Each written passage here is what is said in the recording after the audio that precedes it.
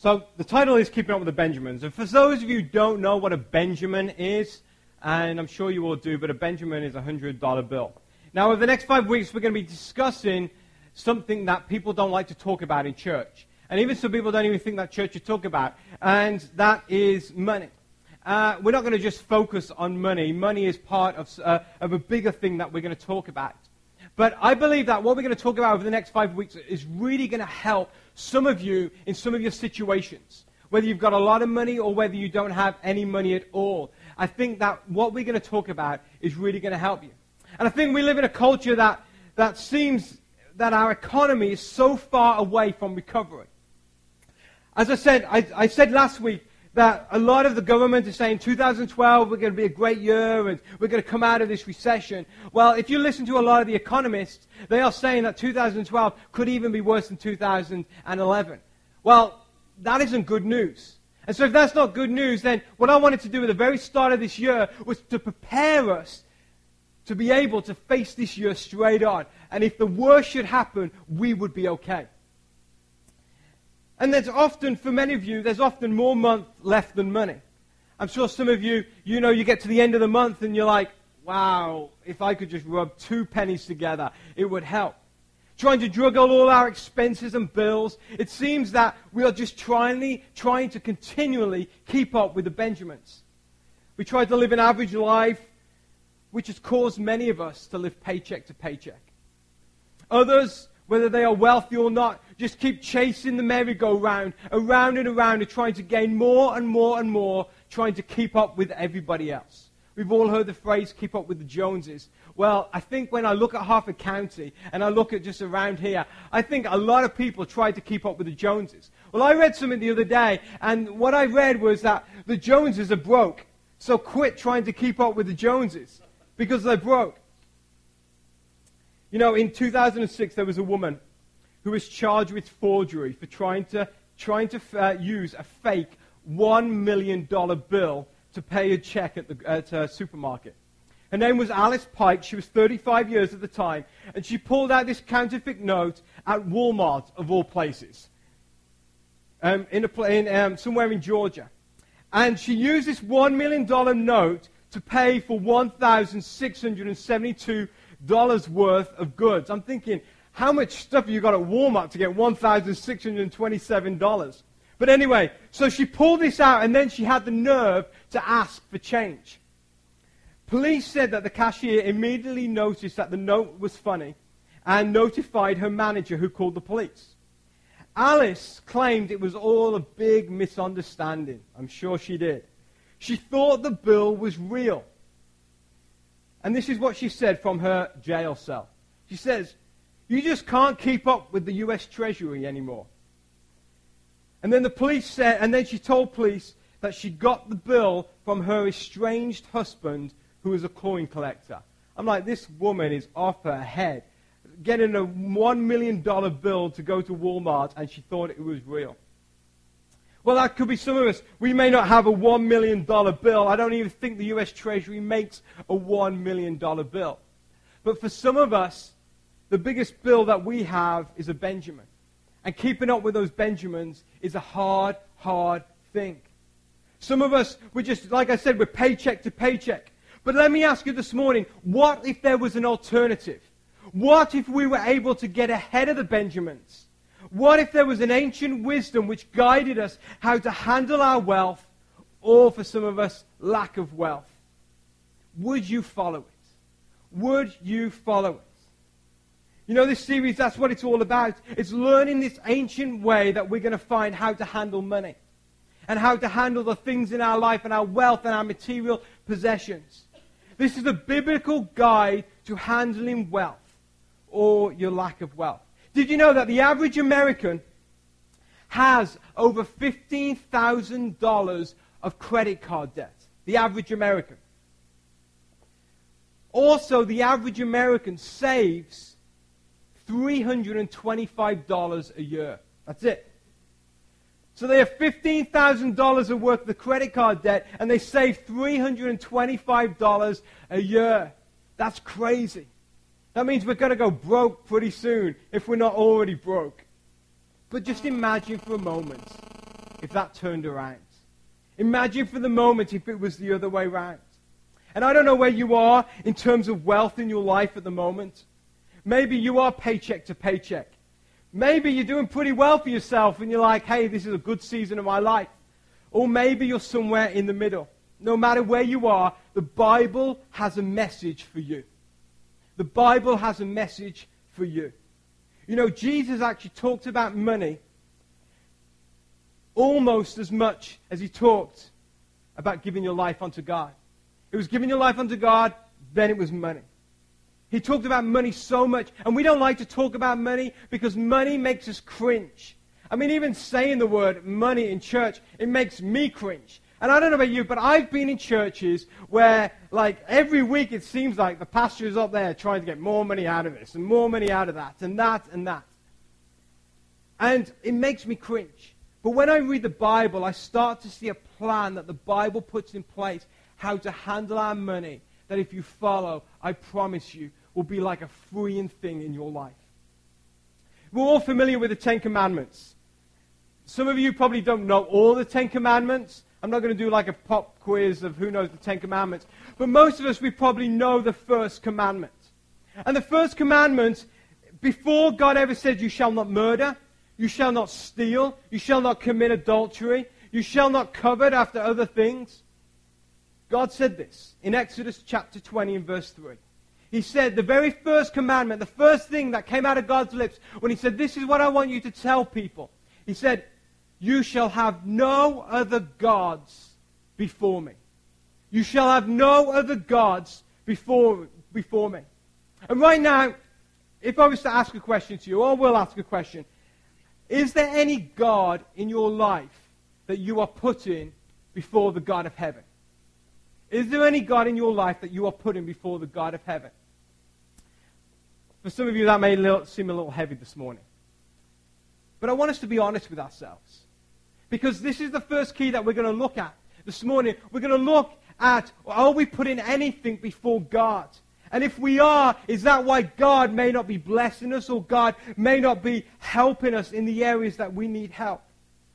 In your life right now, is there any God before the God of heaven? In the Hindu religion, there is a belief that anything can be a God, because they believe that the spirit of Krishna lives in everything. And so if you ever go to India, you'll find out in India that they think everything is a God. In fact, in India, there are over 350 million gods. They worship cows, they worship statues, they worship benches. Seriously, they worship benches. They worship temples, they worship pictures, they worship wooden idols. They all worship these things. And for us here in America, because we live in a supposedly Christian society, that can seem totally ludicrous to us. However, I think, if we're to be honest, there probably is as many gods in the United States as there are in India. There's just a difference. We don't worship those gods publicly like they do in India. But we really are slaves to those gods. Hindus believe that you can serve multiple gods. Yet our God, we see here in Exodus chapter 20, says that you should serve only one God. The great creator, we call him Yahweh. He tells us we should only worship one God, and that is him. You know, one time, Mark Twain, the great author, was lecturing in Utah. And a Mormon came to him, and he was an acquaintance of Mark Twain, and he asked him what his thoughts were on the subject of polygamy. And Mark Twain disagreed with it. And so after a long and rather heated debate, the Mormon finally got fed up and says, well, can you find for me a single passage in Scripture that forbids polygamy? And Mark Twain replied, certainly.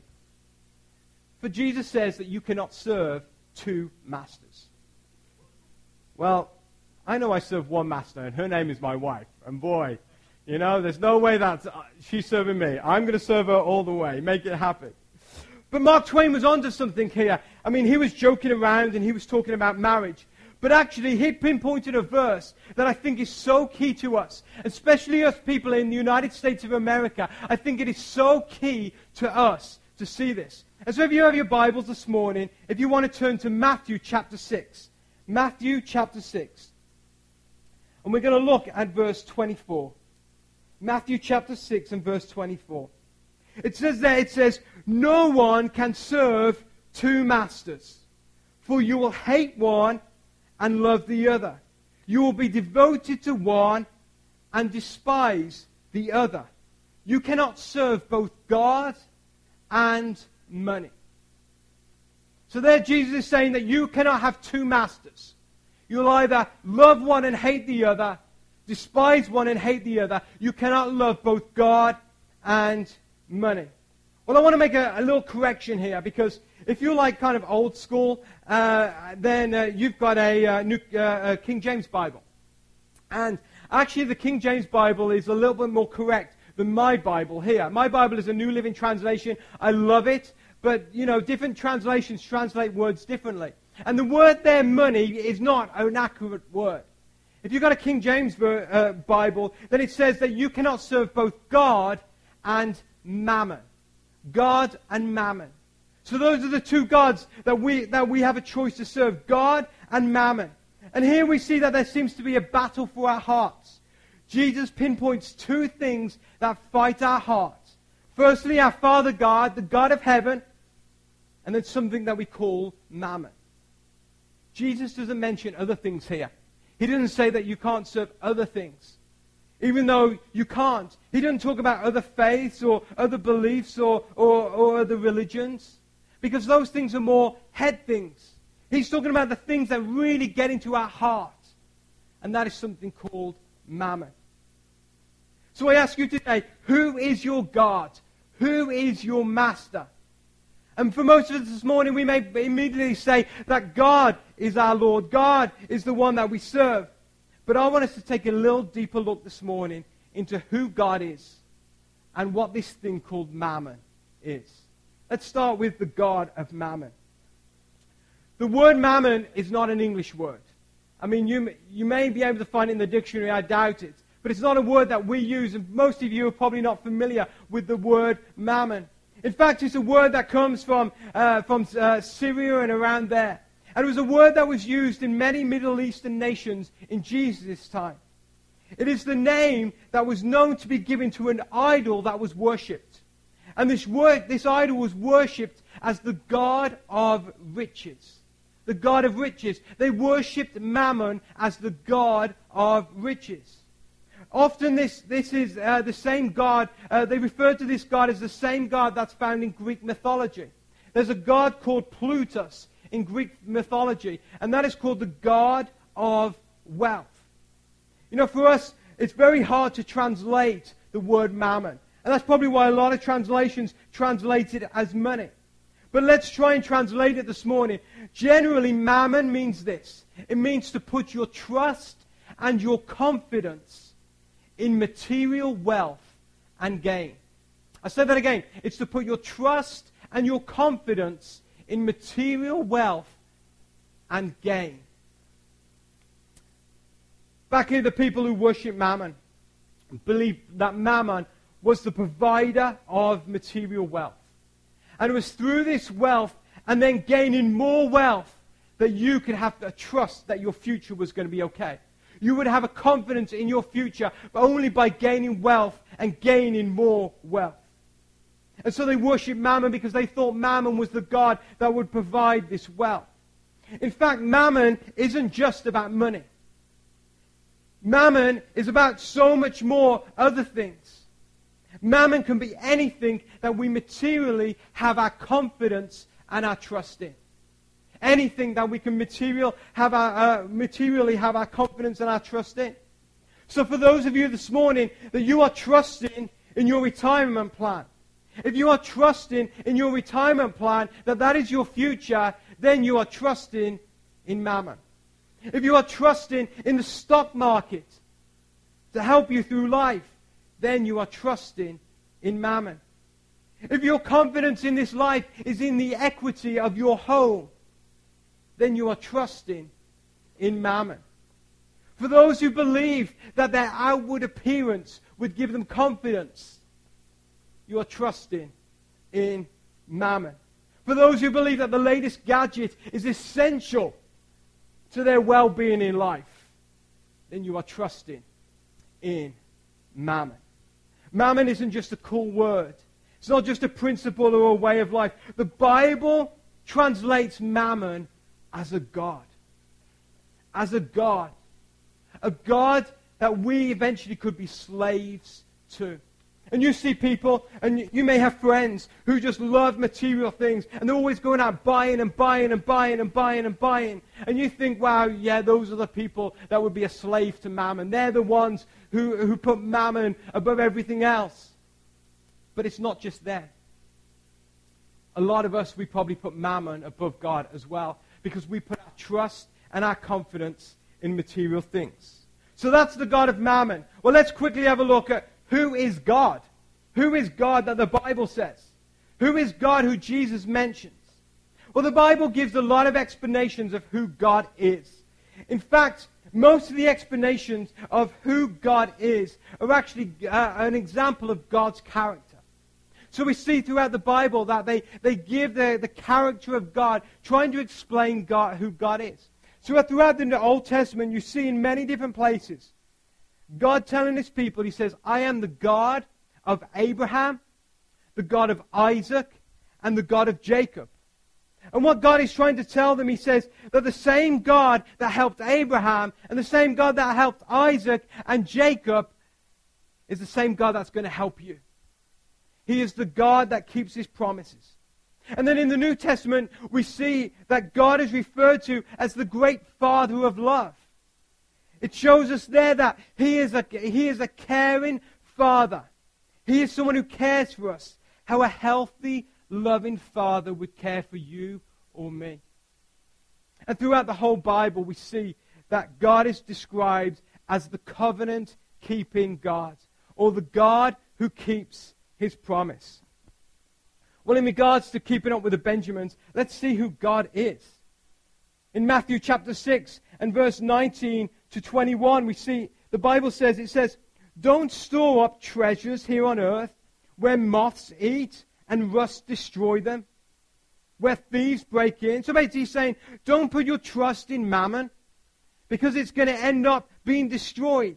Store your treasures in heaven. Or I'm going to put that further, store your treasures in the kingdom of heaven, where moths and rust cannot destroy, and thieves do not break in and steal.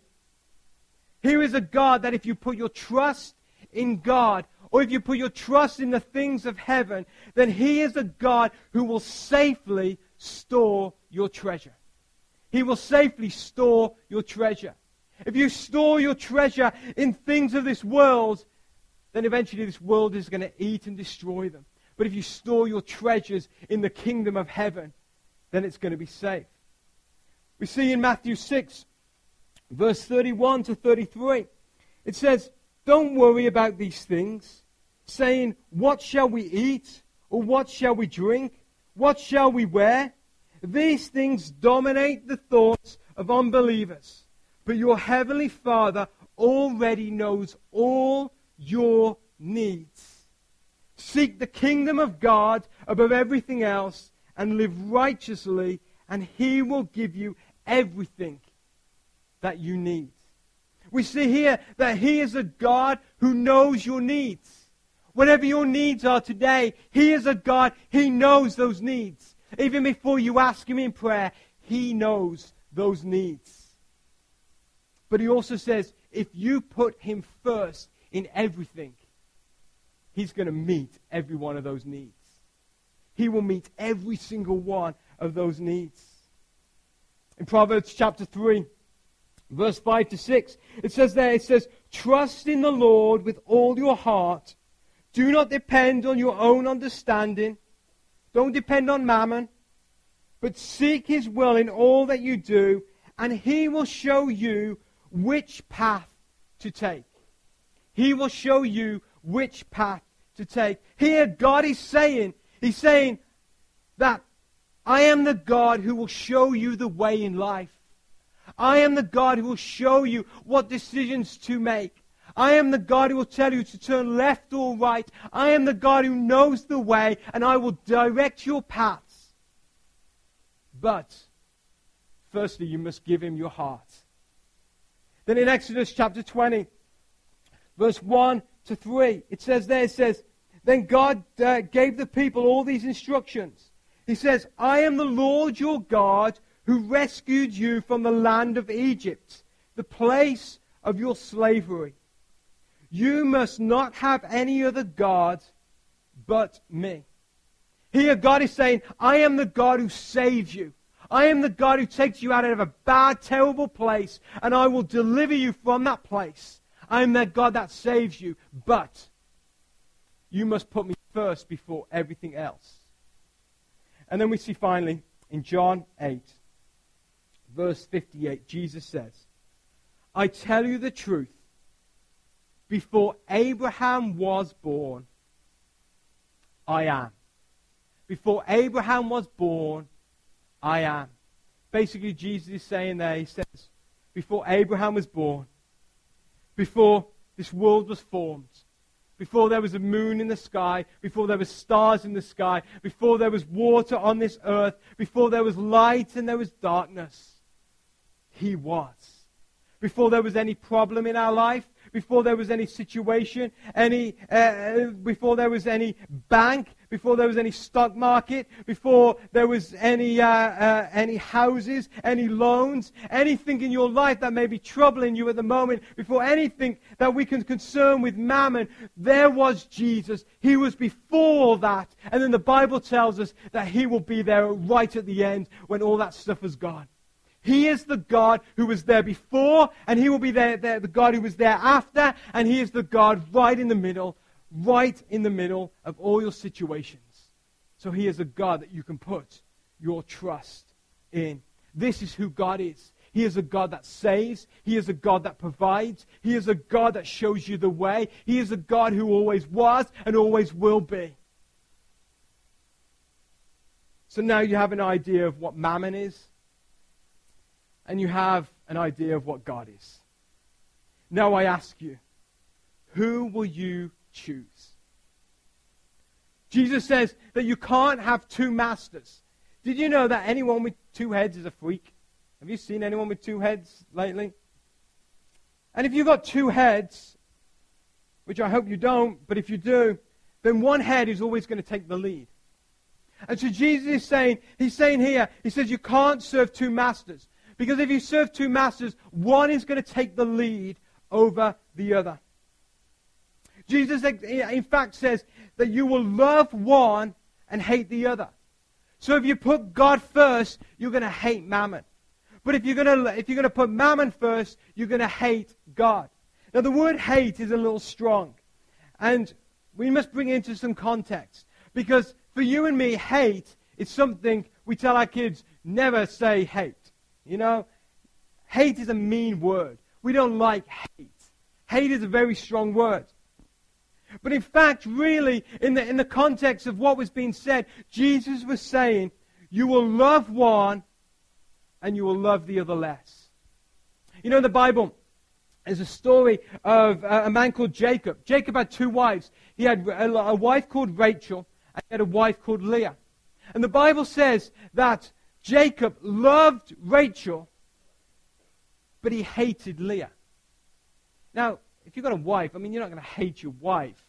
Unless, I don't know, she tries to kill you or something. I don't know. But really, Jacob wasn't saying, I hate Leah. He was really saying, I love Rachel so much, and I love Leah a little less. And in fact, God even said to Jacob, he says, Jacob, I have loved.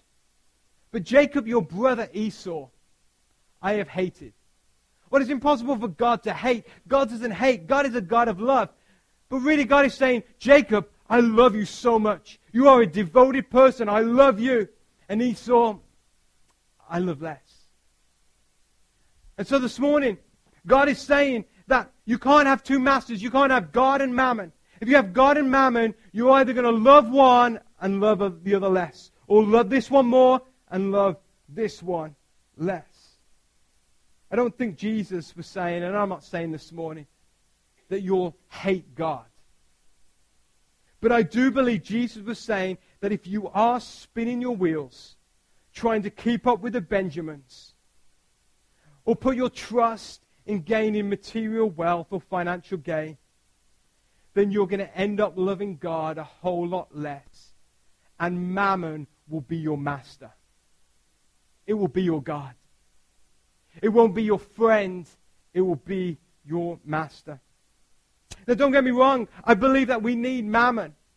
We need wealth. We need money. We need possessions.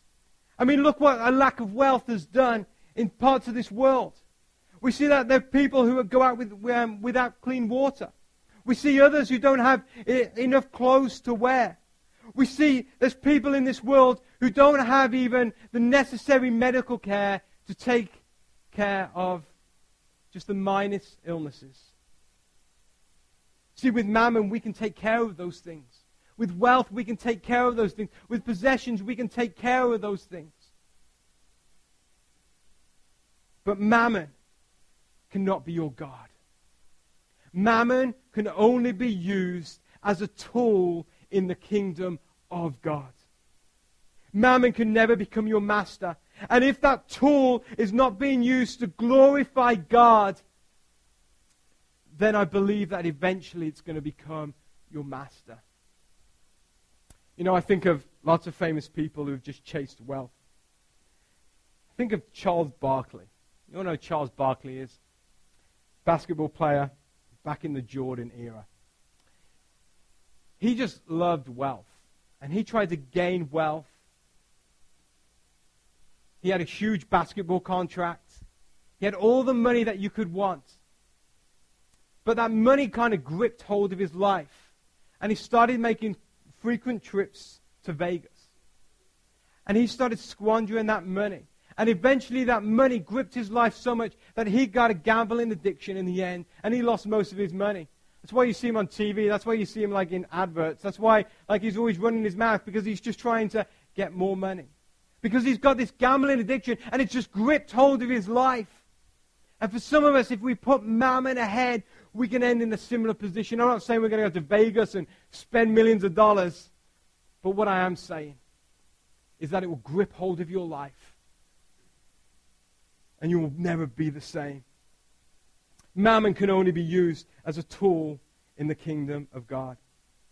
As I close today, I want to leave you with one more story. You know, throughout this series, today is kind of an overview, a starting point. Next week, we're going to talk about some real practical things. We're going to have some resources that we're going to give to some of you who, you know, want some help. And I have a bunch of resources that we're going to give. It's by a guy called Dave Ramsey. And I don't know if you know him or not, but he is a well-known author. He's a best-selling author. He's got a national TV radio show all about how to handle our finances and our wealth. And his methods are pretty strict and they're pretty hard to follow, but he guarantees he will get you out of debt. So if you're in debt, I encourage you, next week we've got some of these resources and we'll be giving some more stuff away to those who are helping. And we will get a lot more in depth in what the Bible says. But today the Bible is saying, what are you putting first? Are you putting all this material wealth? Are you putting the houses, the money, the possessions, the cars? Are you putting that before me? Or are you putting me before that?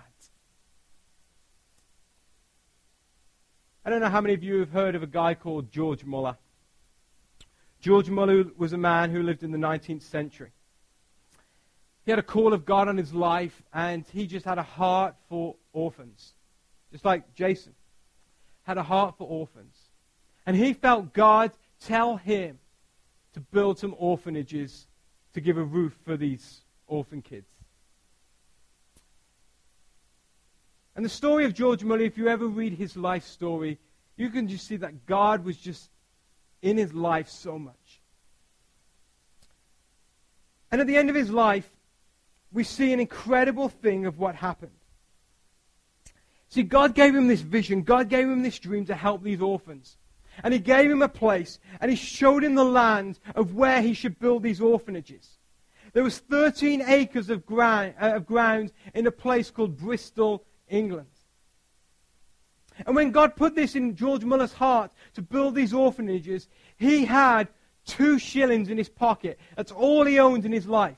2 shillings. 2 shillings is about the equivalent of 50 cents. And this man did not publicly ask for any money in his entire life. Instead, he just trusted God. He did not let any man know his wants or his needs. But he just asked God. And by the end of his life, George Muller had been given, I think this is back in the 19th century, over $7 million towards these orphanages. Near the time of George Muller's death, there were 5 immense buildings of solid granite capable of accommodating over 2,000 orphans. And in all the years since the orphans first arrived, the Lord had sent food in due time so that they never missed a meal for want of food. What many don't know about this man, George Muller, was that before he accepted Christ into his life, he was a slave to mammon. His life was filled with sin, and he spent his days trying to cheat people out of money, trying to make more money. His life was about gaining wealth, and that was it. God radically touched his heart, and after his conversion to follow God, he turned his back on trusting in earthly means, and he put his confidence in God. George Muller did not have 2 masters. God was his master. Mammon was his tool. For you today, is God your master and mammon your tool?